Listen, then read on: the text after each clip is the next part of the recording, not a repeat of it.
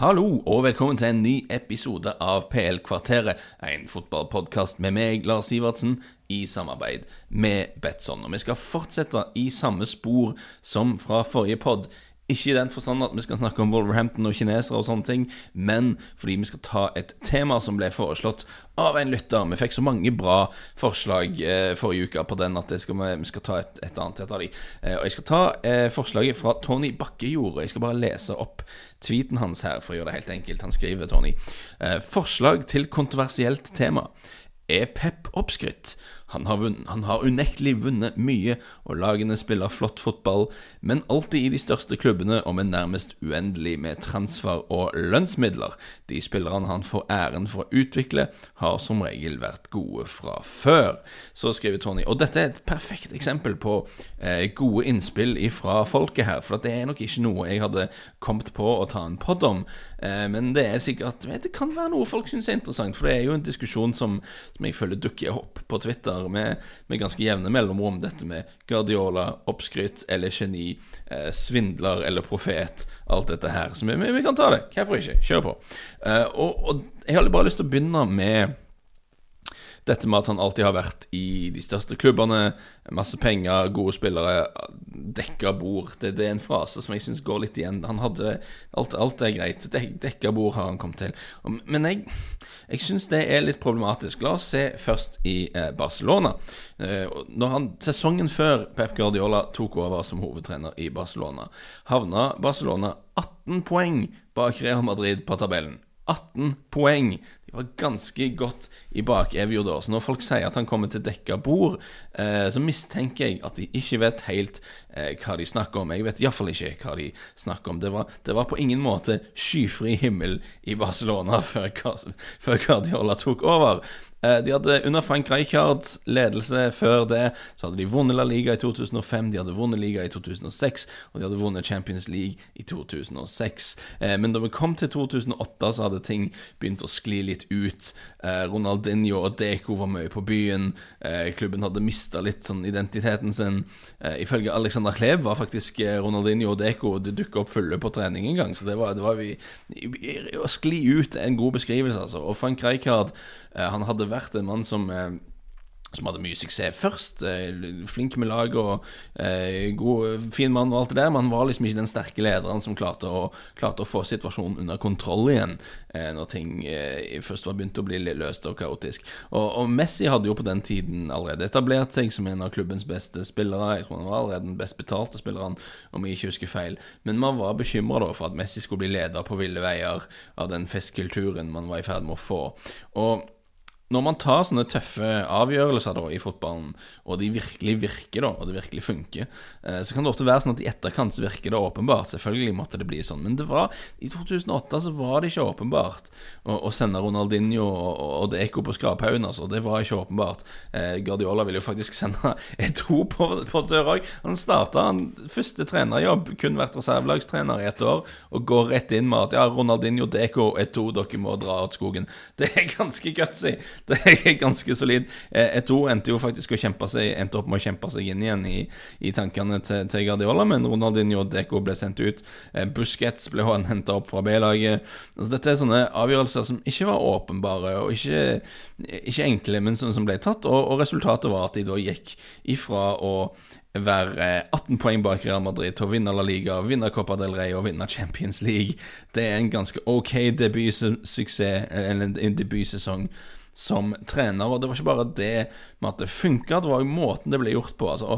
Å presse høyt var ikke noe han fant opp, og å forsvare seg ved å ha ballen er ikke noe Guardiola har funnet opp, det er ikke nye prinsipper, men å gjøre det så ekstremt og på den nivået som de gjorde, det var ikke noe som hadde blitt gjort før på det nivået i det hele tatt. Iniesta beskrev forskjellen på å spille for Barcelona før og etter Guardiola, som å gå fra en æra til en annen, og det var virkelig sånn, altså. Og vi har ikke tid til å gå enda mer inn i det egentlig, for vi skal gjennom en del, men jeg anbefaler da Jonathan Wilson sin bok The Barcelona Legacy, som handler både om Guardiola, om Louis van Gaal før han, hvordan alt det henger sammen med prinsippene til Johan Cruyff, hvor Mourinho passer inn i alt dette her. Ganske interessant bok som gir bra sånn oversikt over hvordan alt dette henger sammen. når Guardiola var i Bayern München, ok, å vinne Bundesliga med Bayern München, det ikke nødvendigvis en episk trenerbragd, men så handler det jo også litt om hvordan det skjer på. Altså, i de 3 sesongene Guardiola var sjef i Bayern München, så hadde de et poengsnitt over 3 sesonger på 85,6 poeng. Nå, utenom de årene Guardiola var sjef, så har Bayern München bare tatt over 85 poeng en gang i klubbens historie. Så selv om det en klubb som vant til å vinne, selv om det en klubb som har økonomiske fordeler, selv om det en klubb som vant til å herje, så det uvanlig å herje i så stor grad som det de gjorde under Guardiola. Og nei, de vant ikke Champions League, og vi skal komme tilbake til det med Champions League, men de kom også til 3 strake semifinaler som jeg ikke synes vi skal avskrive sånn helt automatisk.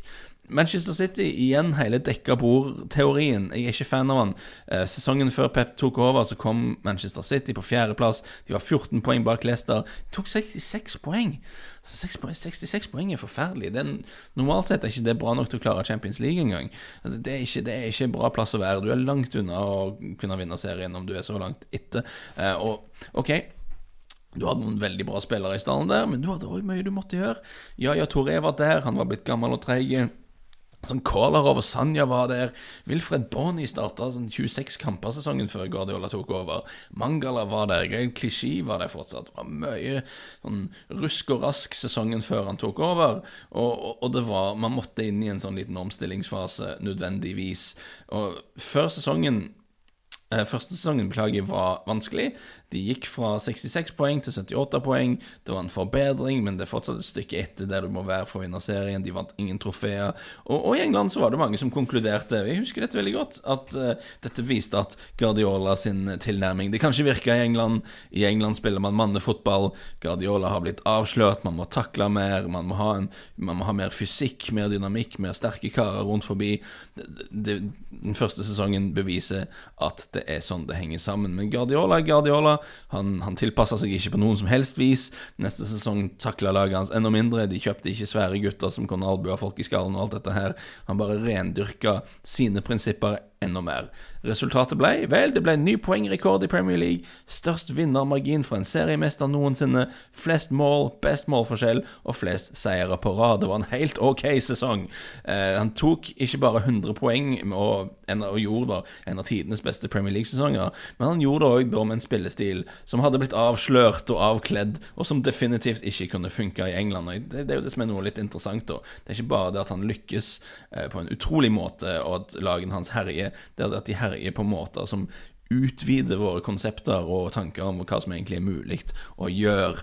De fulgte opp denne supersesongen med et nytt seriegull i fjor med 98 poeng, den nest høyeste poengsummen i Premier League noensinne. Og vet du hva, her kan vi ta inn en liten oddsbit, lure inn en oddsbit her, oddsvinkel. Betson gir 1,62 i odds på at City vinner serien igjen. Synes det helt greit. Det kan være de litt slitne av Pep nå, han en intens fyr. Det kan være de fokuserer enda mer på Champions League enn på serien i år, men vet du hva, 1,62 på at City vinner serien igjen, jeg tror det helt spillbart. Uansett, det ikke riktig han kom til dekka bord i City, og selv når de vant, selv når de hadde 100 poeng, så hadde de Fabian Delph som nesten fast venstrebek i store deler av den sesongen. Så hva det for noe? Og greit, de har brukt penger, Manchester City har brukt en haug med penger, og penger viktig for å lykkes, det kanskje nødvendig for å lykkes, men det ikke noen garanti for å lykkes. Når City tok igjen 100 poeng, de hadde lavere lønnsutgifter den sesongen enn hva Manchester United hadde, og det faktisk ikke så stor forskjell på og det som brukt av penger i overgangssummer mellom City og United de siste 5-10 årene, det mye det samme faktisk.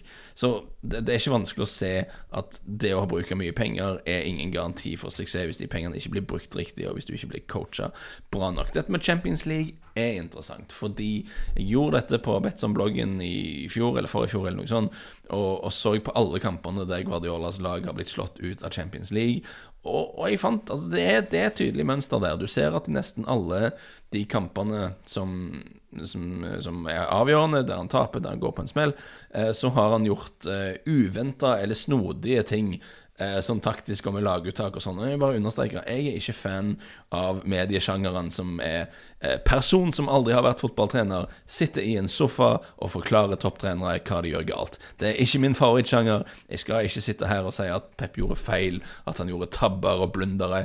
Han tok valg som var overraskende, og som ikke fungerte. På en annen dag kunne de ha fungert, men de gjorde ikke det, og da det naturlig, når det et tydelig mønster, å si at han kanskje har en utfordring når det gjelder akkurat disse enkeltkampene.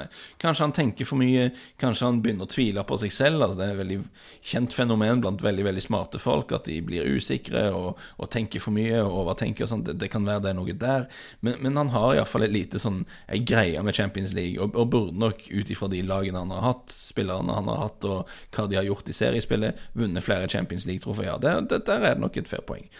Men jeg tror i hele PEP-diskusjonen så det litt sånn bredere poenger vi kan gjøre, og det rent filosofisk. Det mange som rett og slett ikke liker måten lagene han spiller, og det en helt subjektiv greie. Jeg skal ikke sitte her og si hva som riktig og galt å like, altså folk liker hva de liker, og måten han spiller på, altså Pep sine lag, han ønsker å kontrollere kaoset. Altså ideen hans at hvis vi har best spillere, så vil vi ha kontroll på ballen, slik at vi ikke kan bli straffet av tilfeldige ting og ball som spretter frem og tilbake og sånne ting. Han vil kontrollere kaoset, og vet du hva, det mange som liker kaos i fotballen, spesielt hvis du hører på dette, du sannsynligvis en stor fan av Premier League. Vi liker litt det, at det litt sånn ballen spretter frem og tilbake, og det mye frem, det mye her og der, og at man ikke etter lagene har for mye kontroll. Pep sine lag, når de gode, de har veldig mye kontroll, og det kanskje noe litt mekanisk over det, som ikke så kjekt å se på alltid. Det en subjektiv greie, du kan være enig uenig, der det en kritikk.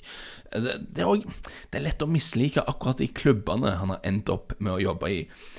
Barcelona en utrolig fascinerende klubb, men de kan være en litt skinnhellig gjeng, altså, når de begynner å dure i gang med at de mer enn en klubb, og alt betyr så mye mer for de. Altså, Guardiola sin siste sesong i Barcelona var, om jeg ikke husker feil, og det første året de hadde Qatar på drakta, så da var vi i en situasjon der Barcelona the good guys, og Real Madrid det onde Franco-laget, og Barcelona mer enn en klubb, og sosialisme og solidaritet og alt dette sånn, men vi tar imot penger fra Qatar, det helt greit, vi fronter Qatar som liksom midt på trøya vår. Jeg skjønner at det noe som irriterende for folk, og som litt sånn den skinnhelligheten og det hykleriet der, det litt plagsomt. De spilte også fin fotball, men herrefred, utrolig mye sånn mas og klaging på dommer og filming og hysteri og sånne ting, det var det mye av i Guardiolas Barcelona, det må man bare innrømme, enten man fan av man eller ikke. Bayern München, ikke mye å si, de lett å mislike på de fleste nivåer egentlig.